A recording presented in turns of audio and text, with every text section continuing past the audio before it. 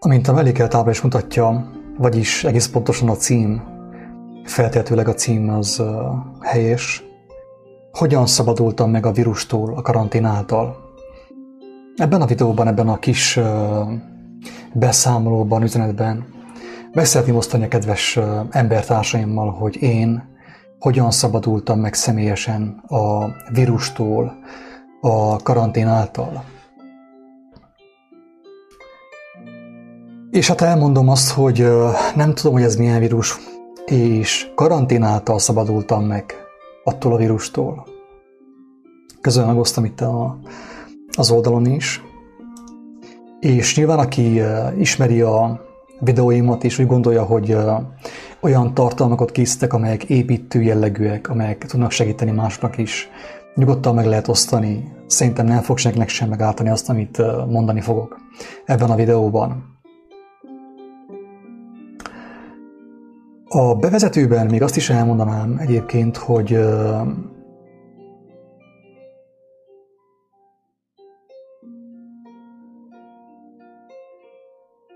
az, ami mostan van, ez a koronavírus, karantén meg társai, nekem teljes meggyőződésem, hogy ez egy hatalmas propaganda, egy világbéretű propaganda, hatalmas hazugság. És ugye tudjuk jó, hogy ilyenkor nagyon sok embernek az a kérdés is feltevődik ugye a fejében, hogy hát hogyha van Isten, akkor miért engedi meg azt, hogy ez így legyen? Miért engedi meg a koronavírust, miért engedi meg a hazugságot, miért engedi meg a médiának a hazugságait? Hogyha van Isten, akkor miért hagyja, hogy ez így legyen?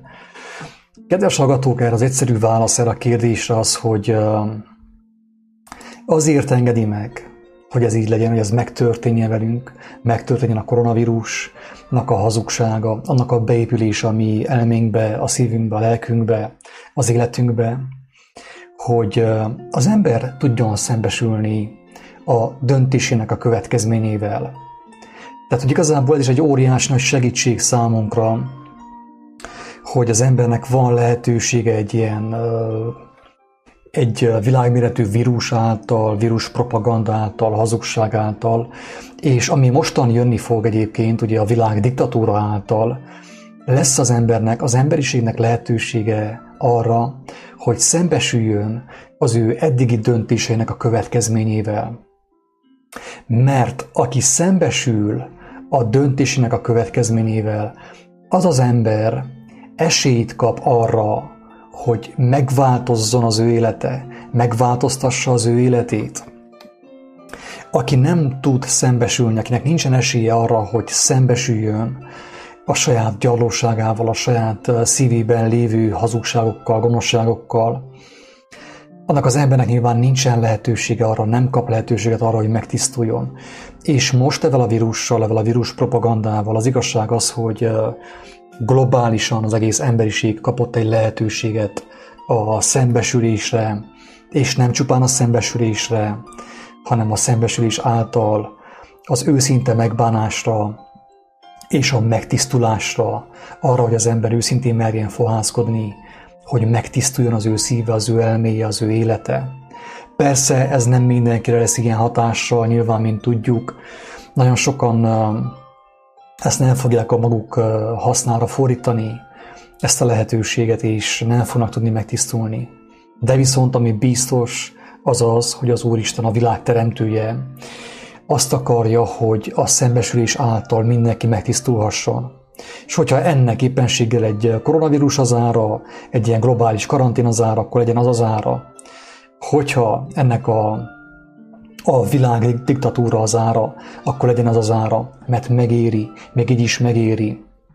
És akkor most én elmondom a történetemet, a rövidke, hát remélhetőleg rövid lesz, bizonyságot, hogy én hogy kaptam el a vírust, milyen vírussal találkoztam, mi volt annak a tünete és a következménye, hogyan kerültem azáltal karanténban, és az a karantén hogyan szolgálta az én gyógyulásomat.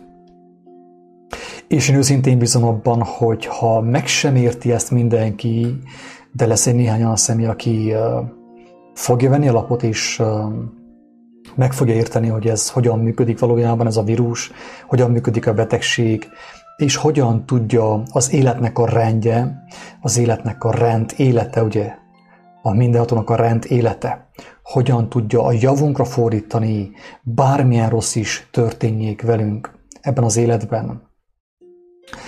Most az úgy kezdődött az enyém a vírus, hogy hát évekkel ezelőtt, nem tudom pontosan hány éve volt, dátumokkal nagyon rosszul állok.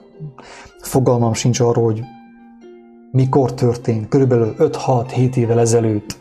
Az történt, hogy vígan barátaimmal sörözgettünk, cigarettázgattunk, minden olyan jól ment, nagyon szabadok voltunk, legalábbis a mi elképzelésünk szerint. És egyszer éreztem azt, hogy valami közeledik felém, valami durva, valami kellemetlen, valami rossz. És az a valami olyan sebességgel jött felém, hogy azt éreztem, hogy a legtöbb, amit tehetek, az az, hogy hazamegyek, és otthon fogom megvárni, karanténban fogom megvárni ezt a valamit, ezt a szörnyű valamit, ami úgymond meg akart engemet támadni. Hazajöttem, és itthon vártam be a vírust, és levett a lábaimról. Tehát nem a szerelmével, hanem a gyűlöletével, úgy igazából. A pusztító erejével. És hát konkrétan minden kiment belőlem, minden. Az is, amit nem ettem, meg az is, amit nem ittam, meg mindent kipucolt belőlem. És annyira brutálisan megkörnyékezett, hogy éreztem, hogy ennek fele sem tréfa, sőt, ez teljesen komoly. Annyira komoly, hogy ha ez nem marad abba, akkor nekem annyi, én meg fogok halni tényleg. Nagyon brutális volt.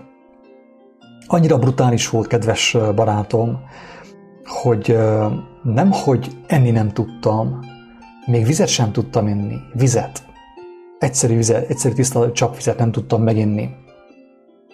Bármit megittam, minden visszajött. Minden. Abszolút minden.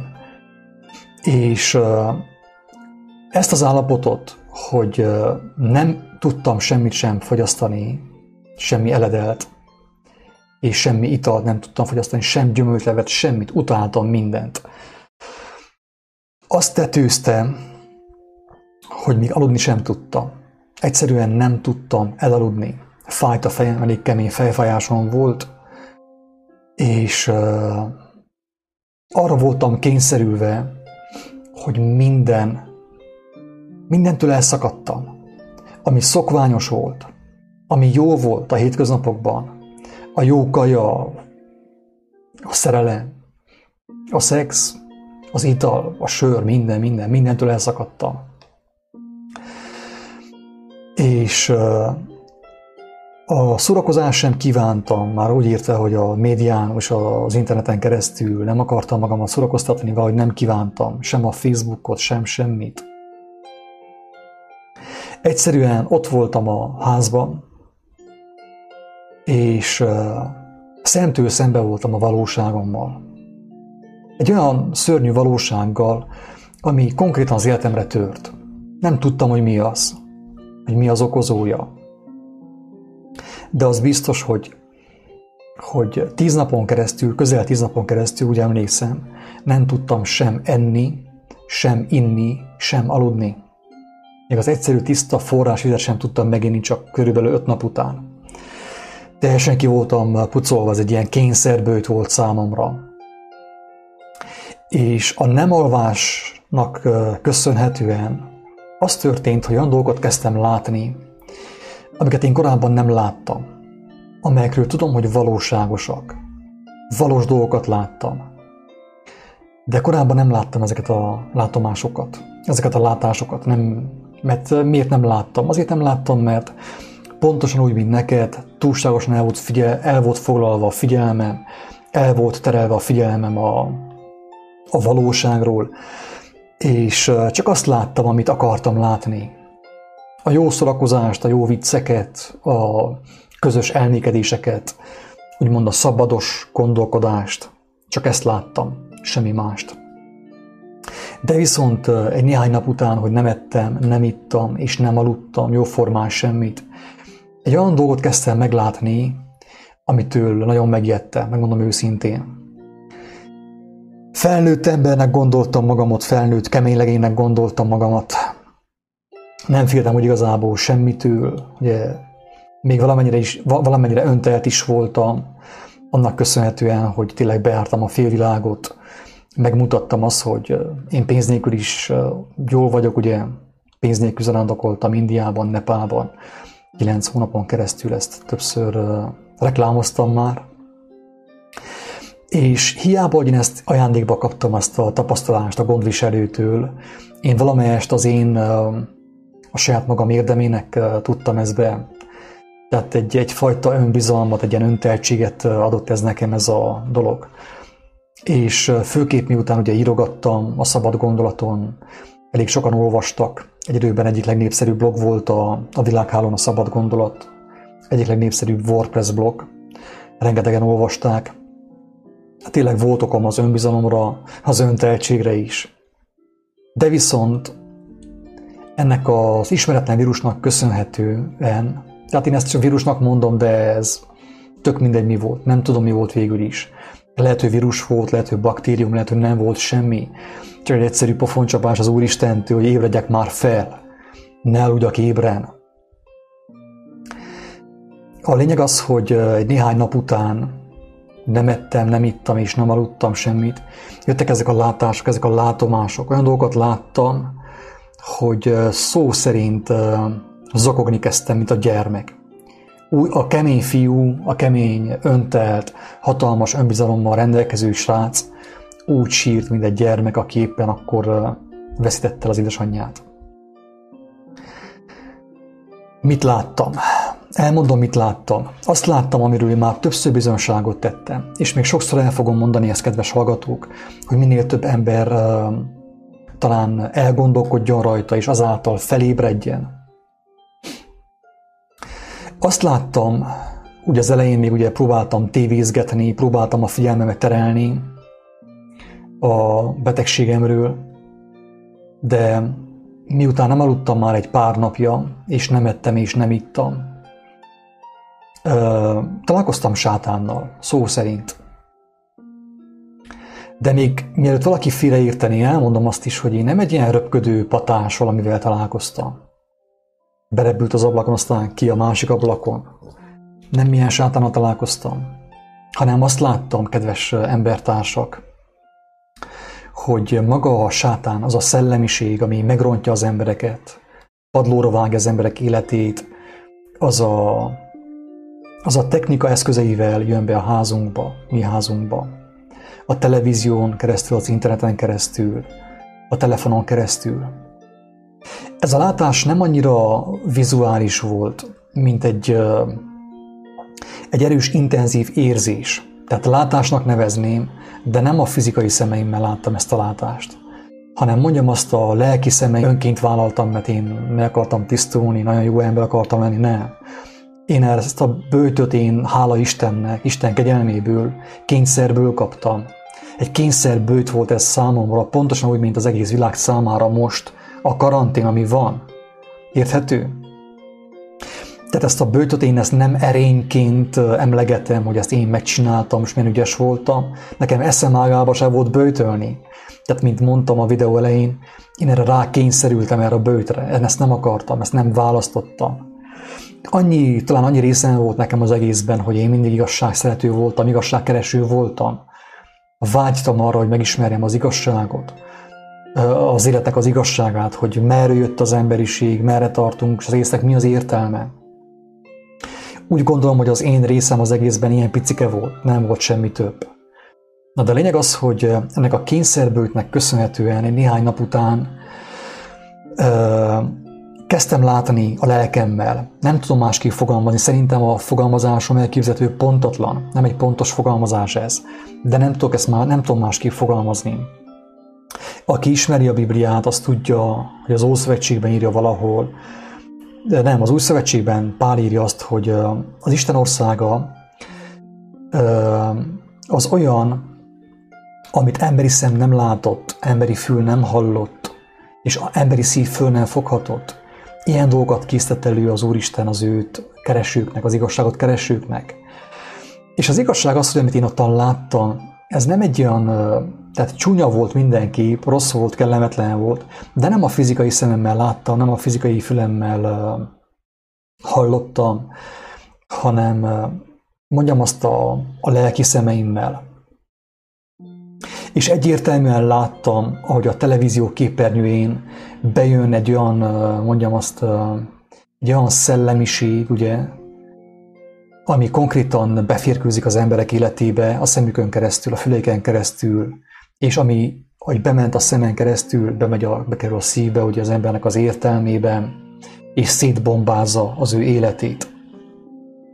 Tehát igen, találkoztam a sátánnal, a megrontóval, ugye, a gyilkossal, a tolvajjal, a hazuggal, és ez a találkozás annyira intenzív volt, hogy én úgy sírtam, zokogtam, mint egy gyermek tényleg. Én próbáltam leplezni valamennyire ezt az érzést, ezt a fájdalmat, amit akkor éreztem, de nyilván a családom is látta, hogy azért eléggé súlyos a probléma. És hát igen, ennek következtében én azt csináltam, hogy kihúztam a kábel tévét, a routert kihúztam, telefont, laptopot, mindent kikapcsoltam, abszolút mindent. Mert annyira érzékenyé váltam a bőtnek köszönhetően, a kényszerbőtnek köszönhetően, hogy egyszerűen éreztem, meg fogok bolondulni. Ezt a lépést nem teszem meg, nem húzok ki mindent, tehát nem szüntetem meg ezt a kapcsolatot a virtuális világgal, a televízióval, az internettel, meg mindennel, meg fogok bolondulni. Tehát a routert, mondom, kikapcsoltam teljes mértékben, levettem róla az áramforrást. És igen, akkor jöttek a kemény látások, kemény felismerések, szembesülések is részben, hogy ki vagyok én valójában. És emlékszem, hogy annyira csúnyán nézettem ki, hogy a családom valamelyest pánikolt, és azt mondták nekem, hogy menjünk fel sürgősségire. És emlékszem, hogy kaptam erőt arra, ez sem az én érdemem. Tehát én szeretném hangsúlyozni, hogy semmi sem az én érdemem. Én ezt mind kegyelemből kaptam, ajándékba kaptam, ezt az erőt, ezt a bátorságot.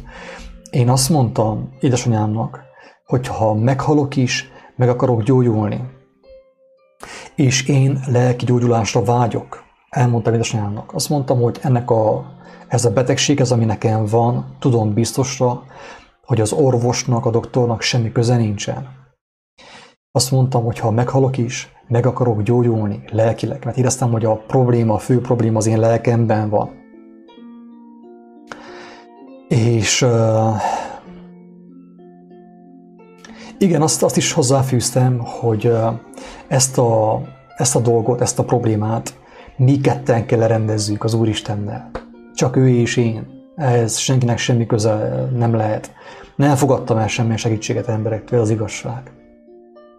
És szeretném még egyszer hangsúlyozni, hogy igen, így visszatekintve, igen, bátor voltam, kaptam bátorságot, kaptam egy ilyen határozottságot, hogy ne menjek orvoshoz, ne szaladjak orvoshoz egy gyors zsibbasztóért, egy gyors valami gyógyszerért, egy gyors megoldásért, hanem inkább nézzek szembe a valósággal, nézzek szembe a valóságommal, nézzek szembe az emberiség valóságával.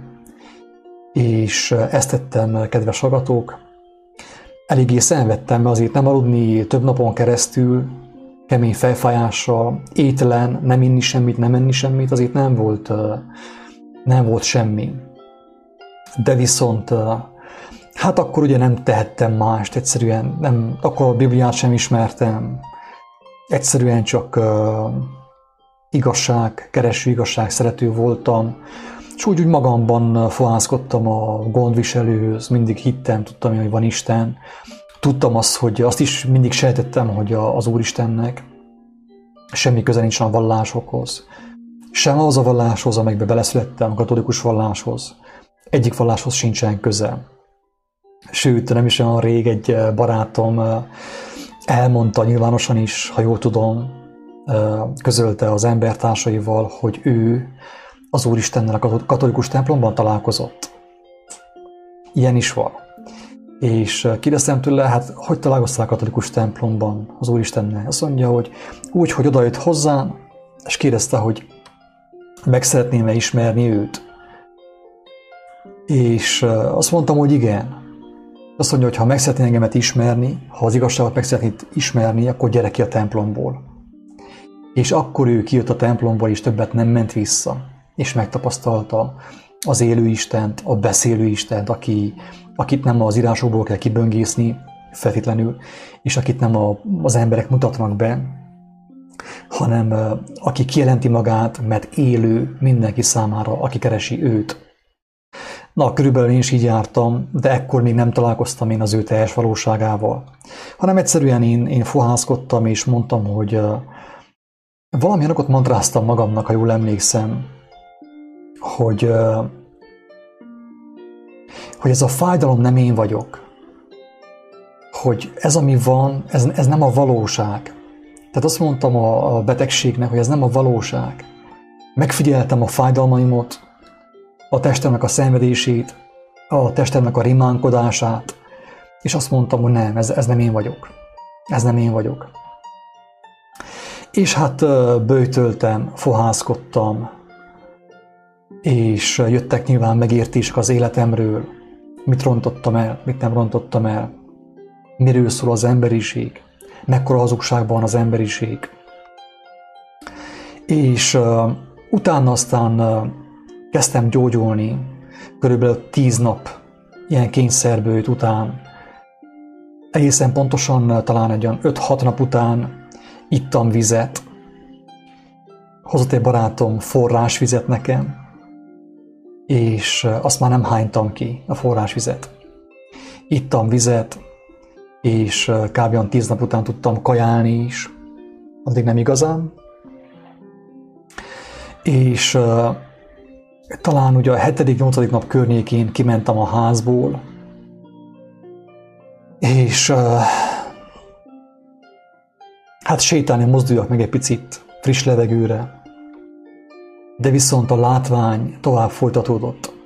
Mivel nagyon érzékeny voltam, megnyíltak a lelki szemeim, azt láttam, hogy mit hordoznak az emberek magukban, az ő szívükben, az ő életükben. Tehát láttam az arcokat, láttam a sminket, láttam a mosolyt, ugye, amit lehet látni az emberek arcán általában. De viszont láttam a smink és a mosoly mögött a valóságot. És úgy jártam 30-valahány évesen, ugye felnőtt férfi emberként, hogy amikor én láttam az embernek a valóságát, amit mindenki eltakar valamivel, egy jó sminkkel, vagy egy kényszermosollyal, vagy valami hülye poénnal, én amikor láttam a valóságot az ő életükben, a lelki szemeimmel, én fényes nappal sírtam az utcán. Ez történt. Én nem szégyellem elmondani, kedves barátaim, hogy igazából én úgy hiszem azóta, hogy nem az az ember nem sír, aki kemény és aki erős, hanem az az ember nem sír, aki nem látja a valóságot. Nem látja a valóságot saját magáról, a saját életéről, az embertársa életéről, az emberiség életéről. Ez az ember nem sír. Aki folyton eltereli a figyelmét valamivel, valami zsibbasztóval, valami kápszerrel, piával, cigarettával, Hollywooddal, szexsel, önkielégítéssel, különböző módon ugye tudja az ember elterelni a figyelmét, a saját figyelmét arról a valóságról, amivel, hogyha nem szembesül, nincs ahogy az ő lelke megtisztuljon, megmeneküljön. Érthető a lényeg, drága barátaim? De ugye én, ahogy bekerültem a kényszerbőjtbe, Isten kegyelméből, karanténba kerültem, és úgy döntöttem, hogy nem megyek orvoshoz, inkább meghalok, tényleg így döntöttem, akkor az Úristen megadta a látást, először a valóság látását, és annyira kegyelmes volt, hogy hagyta, hogy összetörjek, hagyta, hogy szenvedjek a betegségtől, de mindig megvigasztalt.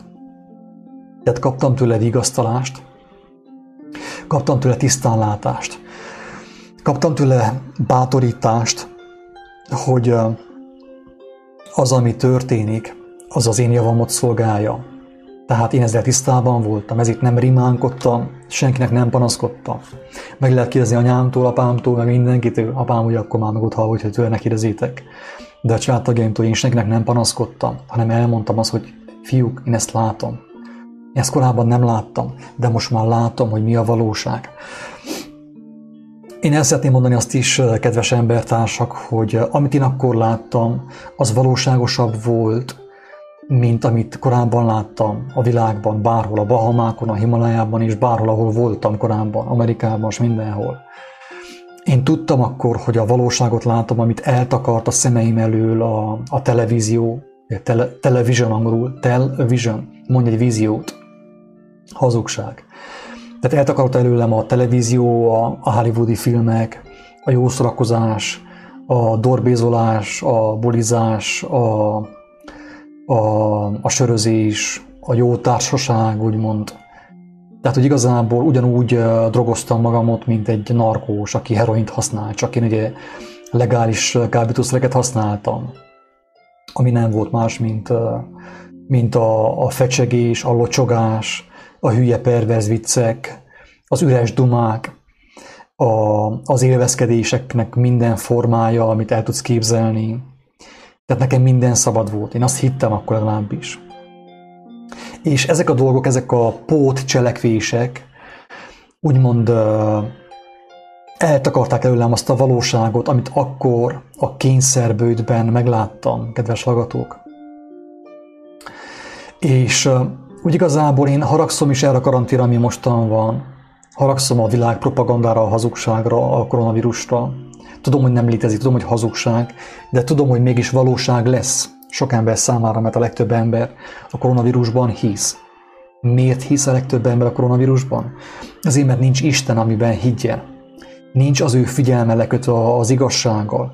Ezért a hazugság megy be az ő szemein, az ő fülein, a tévén, a laptop képernyőjén, ugye? A laptop képernyőjén. És előbb-utóbb a hazugság fog testet ölteni az ő életében. A hazugság fog megvalósulni az ő életében. Tehát itt még Hogyan megyében nincsen koronavírus állítólag, és én azt is szeretném mondani, hogy kedves székely embertársak, barátok, én szeretnék gratulálni is nektek, hogy itt még Hogyan megyében az agymosás nem annyira erős, hogy megjelenjen a fizikális tünete a koronavírus hazug propagandának. Na, térjünk vissza a lényegre. A lényeg az, kedves hallgatók, hogy most az emberiség úgy járt, mint én évekkel ezelőtt, kb. 8 évvel ezelőtt, vagy azt sem tudom, hogy mikor történt, nem tudom tényleg dátumot, az időt nem tudom számon tartani valahogy, nem is érdekel. De most az emberiség kapta azt, amit akkor kapott Blue, Bodó Attila, ugye? Most mindenki úgymond kapott egy vírust ajándékban,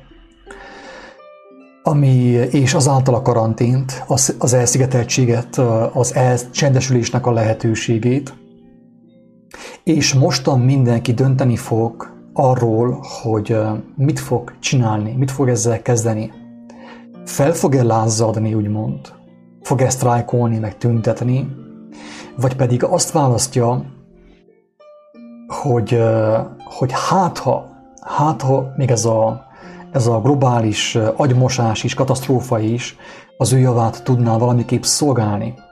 Mert többször mondtam én, kedves barátaim, hogy az igazságot szerető és az igazságot éhező emberek számára minden a javukra válik. Még ez is, ami mostan van, ez a koronavírus propaganda, meg ez a karanténos őrültség, ami történik a világban. Az igazság az, hogy már nem is akarok túlságosan elmarasztalóan beszélni erről, mert bár tudom, hogy hazugság, és tudom, hogy ezzel most be fog jönni a világdiktatúra, már bejött. Aki nem hiszi, az menjen ki az útra, csinálja azt, amit eddig korábban csinált, és akkor meg fogja látni, hogy a világdiktatúra már elkezdődött. És ez mostantól nem lazább lesz, hanem még keményebb lesz. Na de az örömhír az, kedves barátaim, hogy ezt, ami mostan van, ezt a kényszerpihenőt, a kényszerböjtöt, ami később még keményebb böjté fog válni, mert amikor az ember, ugye most még van kaja, még van tartalék, még van pénz, van suska, még lazák vagyunk, tudunk poénkodni a karanténról, a vírustól, de később, amikor nem lesz, amit megegyünk, akkor szerintem már a humorérzékünk is picit el fog tompolni, úgy gondolom. Én csak azt tudom javasolni, azok után, amit elmondtam, és amit én megtapasztaltam a karanténról, a vírustól, a betegségről úgy általában, hogy aki ezt a karantént, ezt a kényszerböjtöt arra használja fel, amire akkor én felhasználtam, hogy próbál fohászkodni az élő Istenhez, próbál kérni látást, tisztán látást, a valóság látását, és az igazság látását is. Azoknak a személyeknek a karantén a javukat fogja szolgálni, kivétel nélkül, teljesen biztos. Nekem is a javamat szolgálta, mert attól a ponttól kezdve, ahogy ez megtörtént velem, én még komolyabban vettem az igazságkeresést, az igazság megismerésének a vágyát még inkább felfokozta ez bennem. És még nehezebb volt, attól a ponttól kezdve még nehezebb volt hazudnom magamnak és embertársaimnak. Még nehezebb volt nekem hinni a barátaim hülye poénjainak, a saját régi vicceimnek. Nehezebb volt hinni a kényszermosolyoknak. Nehezebb volt elhinni azt, hogy jól vagyok. Persze, mindenki azt mondja, hogy jól van, amikor kérdik tőle. De mégis nagyon sok embert, aki azt mondja, hogy jól van, napokon belül eltemetik. Tehát jól van, csak véletlenül éppen eltemetik néhány nap múlva. Lényeg az, hogy attól a ponttól kezdve én már nem hittem az embereknek. És tudtam, hogy nyomorultak. Pont olyan nyomorultak, mint Bodó Attila, alias Blue. Tudtam, hogy a valóság az emberekben, amit én akkor láttam, és ami miatt én sírtam az utcán, szinte hangosan sírtam, amikor láttam, hogy mi van az emberek életében, a smink mögött, meg a mosolyok mögött. Tudtam, hogy a valóság az ő életükben, az én életemben nem változott. Az maradt a régi. De viszont egy idő után, tehát 10 nap után, amikor elkezdtem kajálni, nekem a látásom visszatompult valamelyest. Tehát azt az intenzív látást, amit én kaptam akkor, én azt elvesztettem, mert nem bírtam volna meg. Tényleg, tehát szerintem a bolondok házába kerültem volna, hogyha ez tovább folytatódik, mert annyira intenzíven láttam, hogy mit hordoznak az emberek az ő lelkükben, hogy a fájdalomtól, a látvány okozta fájdalomtól szerintem akár meg is zakkanhattam volna. Így hát a kegyelmes Isten tőlem elvette azt a látást, de viszont az emlékezést nem vette el, és emlékszem most is arra, hogy nyilvánvalóvá vált számomra, hogy a legtöbb embernek az élete nem olyan, mint amilyent mutat. Mindenki képmutató, mindenki egy olyan képet mutat a Facebookon, a rokonoknak, a haveroknak és minden irányba, ami nem valós. A legtöbb ember saját maga előtt sem vallja be. Legtöbb ember saját maga előtt is képmutató. Legtöbb ember saját magáról egy olyan képet akarna ismerni és látni, ami nem valós. Ezt nyilván ugye intenzívebben látjuk a Facebookon, hogy mindenki egy olyan képet mutogat kifelé, ami nem valóság. Tudjuk jó, hogy mindannyian részt veszünk ebben a játszmában, egymást hülyítjük azzal, hogy bennünk minden oké, és aki ugye picit meg van érzelmileg sérülve, és látja, hogy mindenki milyen szépen mosolyog a Facebookon, és mindenki milyen szépen szelfizik, arra ösztönzi őt, hogy azt gondolja, tévesen nyilván, azt gondolja, hogy csak ő a nyomorult. És tudjuk jó, hogy nagyon sok ember önként elveti az életét, véget vet a szenvedésnek, az életének, pont annak köszönhetően, hogy Bodó Attila, alias Blue, meg a társai, meg a többi Facebook lakó képmutató. Mindenki mutogatja a habostortát, az esküvőt, a csókolózást, meg a jacuzzit, meg mindent, de az életének a rejtett oldalát senki nem mutatja meg, és nem vallja meg embertársnak, vagy emberek. Az igazság az, hogy van, amikor jól érzem magamot, de azért én alapjában véve nyomorult vagyok a lelkemben, mert hazugságban élek. Belemegyek a világ hazugságaiba, magamnak hazudok embertársaimnak is.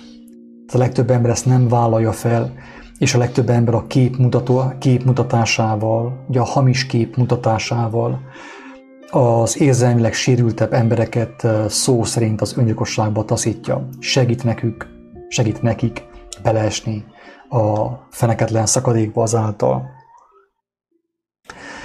Tehát a lényege az ennek a videónak, hogy elmondjam, hogy amikor ez velem történt, akkor ugye a döntésem az volt, hogy én ezt nem bízom a szakemberekre, ezt a betegséget. Az az Úristen, aki engemet Indiában és Nepálban megóvott, 90 napon keresztül pénz nélkül a tenyerén hordozott, valószínűleg képes arra is, hogy meggyógyítson, hogyha meg akar gyógyítani. Tudtam, hogy nem tudom én megvédeni magamat. Hiába futok orvoshoz, hiába mondják azt, hogy most akkor ilyen, mit tudom én, agyvérzésem van, vagy nem tudom én milyen vírusom van, az rajtam nem fog segíteni. Ezért a betegségemet, a vírusomat az ő kezébe helyeztem, és azt mondtam a kedves édesanyámnak, és a rokonoknak, hogy ezt ketten kell megoldjuk. Ez a mi dolgunk, az Úristen és az én dolgom, személyesen. És az Úristen hűséges volt hozzám, megbocsátott, elnézte azt a sok hazugságot, azt a sok butaságot, amiben részt vettem én is, azt a sok képmutatást. És ő is mutatott számomra egy képet, egy új képet a valóságról, az elbukott világ valóságáról, az elbukott emberiség valóságáról, és az én valóságomról, ami kellemetlen volt, sokat sírtam, szenvedtem lelkileg miatta, de viszont arra jó volt, hogy nem tudtam tovább hinni a hazugságban, és ezáltal még intenzívebben kerestem az igazságot, és eljutottam, hát nem tudom pontosan, kb. Egy másfél év múlva, talán, ha jól emlékszem, eljutottam az evangéliumig. Valaki javasolta nekem, hogy olvassam el az új szövetséget, mert nagyon jó dolgok vannak benne. És hogyha azt megértem, akkor Isten segíteni fog, hogy tovább is megértsek, tehát további dolgokat is megértsek. És eljutottam az új szövetséghez, az evangéliumhoz, Jézusnak a tanításaihoz. Jelzem, hogy mind valláson kívül, tehát én már ki voltam lépve a katolikus vallásból akkor, tudtam, hogy hazugság, nem vettem részt bennem. Talán ennek is köszönhető, hogy az Úristen azt mondta, hogy ha kell az igazság, akkor gyere, mert meg fogom mutatni neked. A lényeg az, hogy olvastam az evangéliumot, és hát akkor már megint sírtam, mert azok a sorok, amiket ott olvastam, megelevenedtek számomra. Nyilván olvastam azt is, ugye, amit korábban már megértettem, tapasztaltam. Azt mondja Jézus, hogy aki meg akarja tartani az életét, elveszíti azt. De aki elengedi az életét, megtarthatja azt. Persze hozzáfűzi azt is, hogy aki elengedi az életét az igazságért. Én ebben a betegségben is, ugyanúgy, mint Nepálban, az előző betegségben, amikor ugye szintén egy kemény betegség megtámadott, és azt felvettem, hogy hogyan gyógyultam meg Nepálban. Ez a második, ugye? Akkor úgy döntöttem, hogy elengedem az életemet. Tehát az én egészségem nem úgy jött vissza, hogy elkezdtem rúgkapálózni, elkezdtem pánikolni, féltem, és segítségét kiáltozni az emberekhez, hogy hozzanak nekem orvosságot, meg nem tudom én mit. Nem így kaptam vissza az életemet, hanem úgy, hogy elengedtem. Egész pontosan a gondviselőnek a kezébe helyeztem. És az történt, hogy ezt a betegséget, ezt a kényszer karantént, amit akkor kaptam, ő a javamra fordította, mint ahogy mindenkinek a javára fogja fordítani ezt a kényszer böjtöt, ezt a karantént, ezt a globális karantént, ami mostan van. Amúgy ez hazugság, tudni kell, ez hazugság, a vírus is hazugság. De ezt nem azért mondom, hogy valaki fellázadjon, hanem azért mondom, hogy mindenki tudomásul vegyem, hogy aki nem a hazugságot választja, hanem az igazságot, az megelevenedik, legyőzi, úgymond, a betegséget, legyőzi a börtönt. És akkor most röviden el szeretném mondani azt is, hogy van egy nagyon szép történet a Bibliában, az Új Szövetségben, amikor is talán Pált és még valamelyiket, vagy Pétert és még valamelyiket, már nem emlékszem egészen pontosan, bezárják a börtönbe. Tehát ők is úgymond a karanténba kerültek, ők ezt nem akarták, a karantént, de karanténba kerültek. És végül a karanténból kiszabadultak. De kedves hallgatók, Péter, meg Pál, meg a többiek a karanténból nem úgy szabadultak ki, hogy elfűrészelték a rácsokat, leütötték az őrt, nem. A karanténból is, a börtönből, az ő börtönükből az igazság által szabadultak ki. Nagyon beszédes történet, mert elmondja számunkra azt, hogy az igazság az annyira erős, hogy ahol az igazság van, onnét úgymond a hazugságnak, a halálnak, a vírusnak pusztulnia kell. Tehát Péter, Pál, meg a többiek, amikor börtönben voltak, nem lázadoztak, nem ellenkeztek, nem túrták a nyálukat, nem köpködtek a börtönőrökre, hanem egyszerűen az igazságban még inkább elmerítkeztek. És arra az igazságra figyeltek, amely Jézust feltámasztotta. Tehát szó szerint ők áldották az Úristen. Tudták azt, hogy nekik semmi nem árthat. És ugye az történt ebben a történetben, hogy a börtön ajtói megnyílottak. Jött egy angyal, és kinyitotta a börtön ajtóit. Tehát nem ők fesztették ki a rácsokat, hanem maga az igazságnak az angyala jött, és kiszabadította őket, mert azt mondta, hogy nektek nem itt van a helyetek. Tehát akik igazságban vannak, szabadságban van a helyük. Én is, amikor kezdtem meglátni az igazságot, meggyógyultam. Én már többször tettem bizonyságot különböző gyógyulásokról a kedves hallgatók és nézők számára.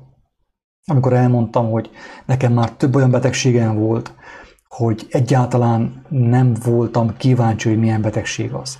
Nem mentem az orvoshoz, nem bíztam az orvosra, hanem hagytam, hogy a betegség miatt úgymond én bőgyben legyek, és meggyógyultam. Tehát már többször jártam így. És tényleg igaz, ami le van írva az evangéliumban is, hogy egy valódi doktor van. Mert a földi orvos meg tud gyógyítani, mit tudom én, egészen pontosan tudja a tüneteket kezelni, vagy tompítani, vagy elvenni azokat ideig, óráig. Sokan emberül tudok, aki a rákból meggyógyult, és egy év múlva mégis eltemették. Úgyhogy, kedves hallgatók, nagyon fontos elgondolkodni azon, hogy az ember milyen gyógyulásra vágyik. És hogy a karanténból ki akar-e szökni morfiummal, meg különböző zsibbasztókkal, meg gyógyszerekkel, professzorok által kínált gyógyszerekkel, vagy pedig tényleg az élő Isten kezébe helyezi az ő életét. Elengedi az életét. Mert Jézus azt mondta, hogy nem tudjuk meghosszabbítani azt. Hiába pánikolunk. Nincs semmi értelme a pániknak. Bármilyen betegség van, Isten mindenható. Úgy, ahogy Lázárt feltámasztotta. Úgy, ahogy Lázár után is történtek feltámadások az apostolok által, meg mai emberek által is, akiknek akkora hitük van, hogy az igazság erejével feltámasztanak embereket. Ilyenek történtek ma is, tehát történnek mostanában is. Persze nem olyan gyakori ez, és nem is ez a lényeg. Tehát én nem szeretném a szenzációra fordítani a figyelmet semmiképpen sem, de ez megtörténik. A 13 óra a hullaházban, videót a YouTube-on, bárki megnézheti, nagyon kemény. Az is arról tesz bizonyosságot, hogy Isten mindenható. Nem kell én pánikoljak, hogy akkor most vajon milyen betegségem van, és vajon milyen csodaszerhez forduljak, milyen orvoshoz menjek, hanem én nyugodtan rábízhatom az én egészségemet, az én betegségemet az élő Istenre, és ő meggyógyít engemet. Tehát, kedves hallgatók, a karantén, ami mostan van, egyenes következménye annak a sötétségnek, ami van az emberiség elméjében, az emberiség szívében. A hazugság ugye tudjuk jól, hogy betegség. A hazugságból lesz a betegség. Betegségből a halál. De a betegség az más szóval rabság. Nekem is a betegségem rabság volt. Nem voltam olyan izmos, nem voltam olyan erős. Meg voltam lassulva, meg voltam lágyulva, haldokoltam szinte. Tehát ugye a betegség az rabság. De áldott az ember, aki ezt a rabságot arra használja, hogy találkozzon az igazsággal. Hogy engedje, hogy az igazság átmossa az ő elmét, az ő szívét, és azáltal megszabaduljon.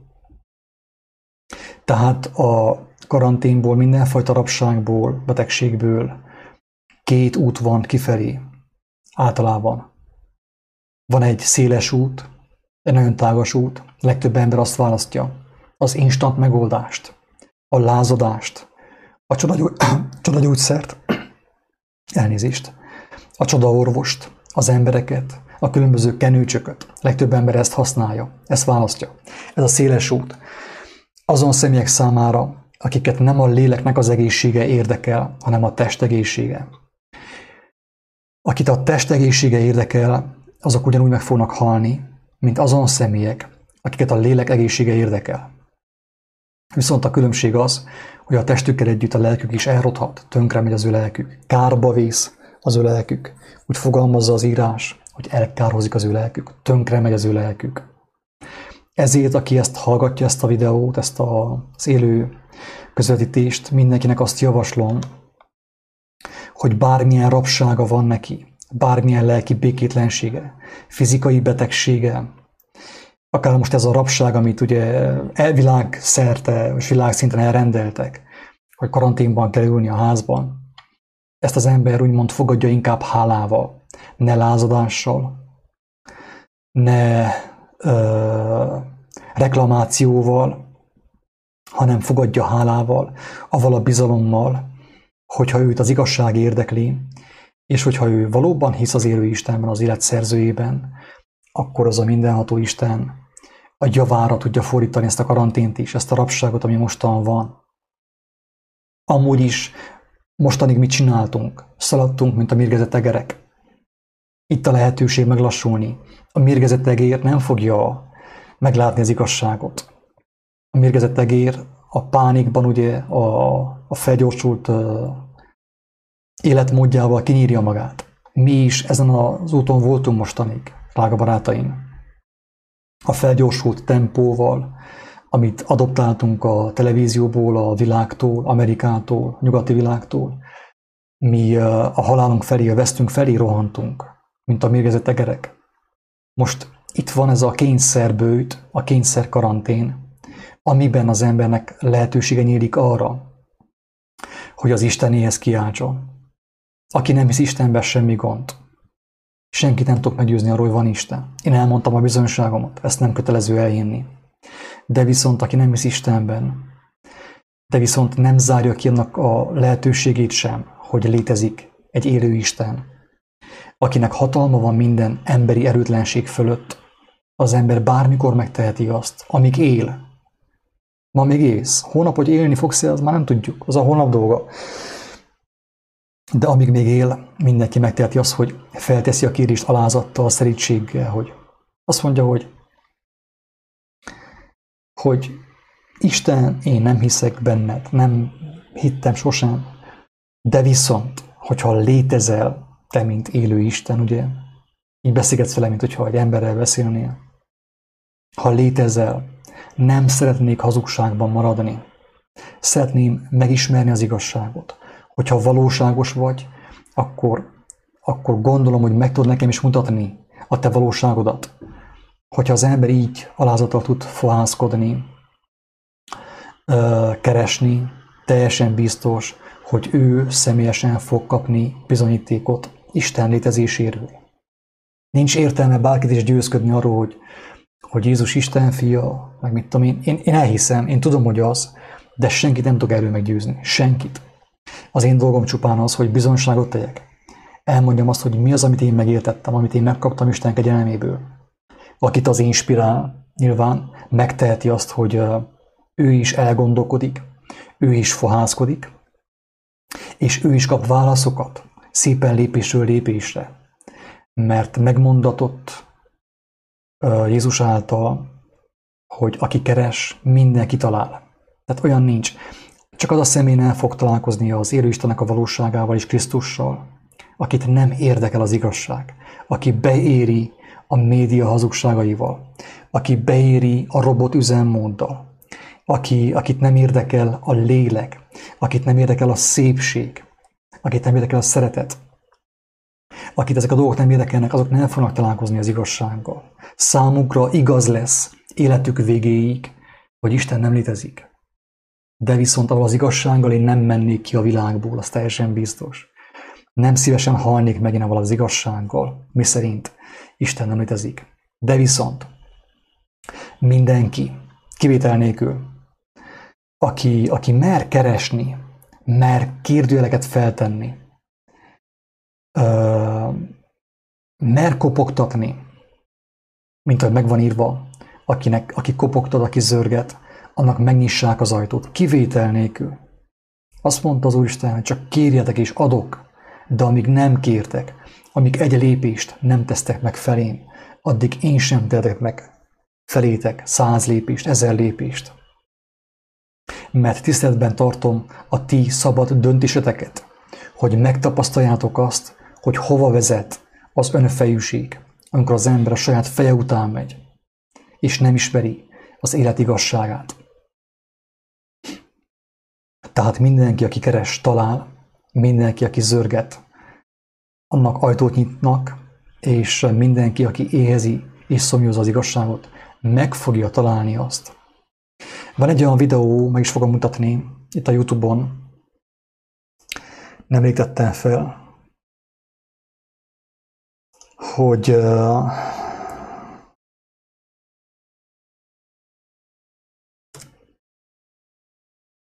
nagyon egyszerű szavakkal megmutatom, hogy hogyan kaphat mindenki, bárki bizonyítékot Isten létezéséről. Akit nem érdekel semmi gond, én nem fogok senkire sem megharagudni,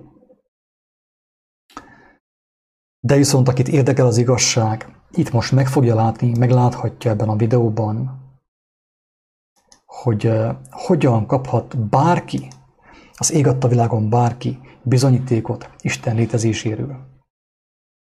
Én azt elmondom, többször elmondtam már, hogy én a bizonyítékot nem embertől kaptam, mert ember nem tudja bebizonyítani az embernek, hogy van Isten. Ezért mondtam egy folytában, hogy hagyjátok a vallásokat, mert hazugság az összes, kivétel nélkül, nincs kivétel. Az ember nem tudja az embernek megmutatni az igazságot. Az embernek a dolga az, hogy bizonyságot tegyen az igazságról, megmutassa azt, és akit érdekel, szabad akarattal dönt amellett, hogy megkérdi az élő Istent. Tehát kiáltó szó YouTube csatorna, ugye? És a videók között láthatjátok ezt a videót, aminek az a címe, hogy bizonyíték Isten létezésére.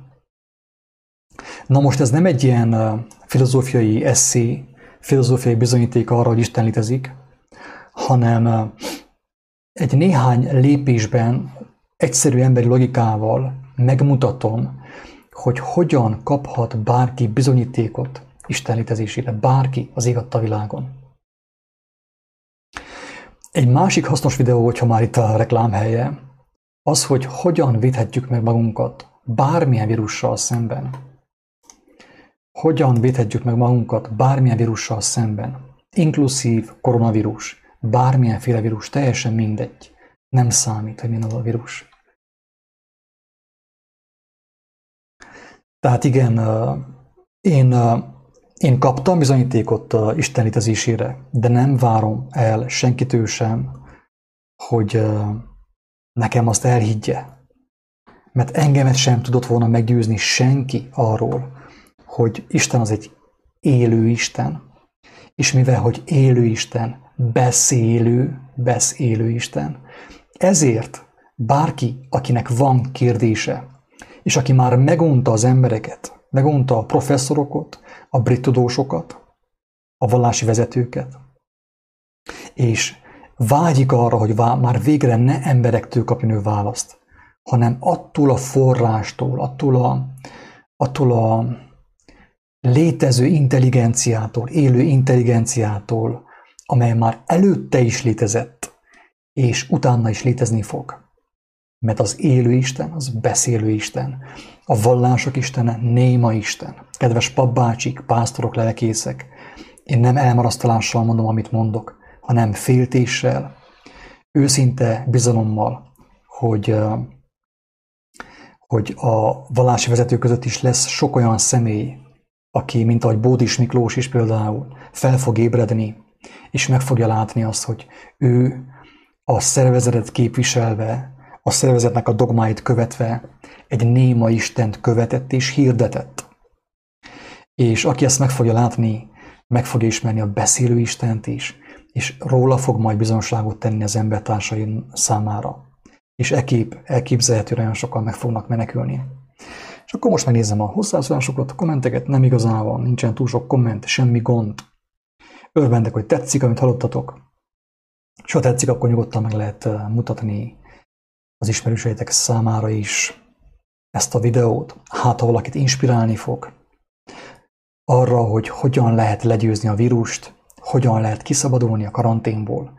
Velem ez már megtörtént, sok más emberrel megtörtént, hogy a rabságból, a betegség adta rabságból, a különböző fogságból, karanténból megszabadult, de nem úgy, mint szökevény, nem megszökött, hanem az igazságnak a jelenléte kiemelte őt onnét.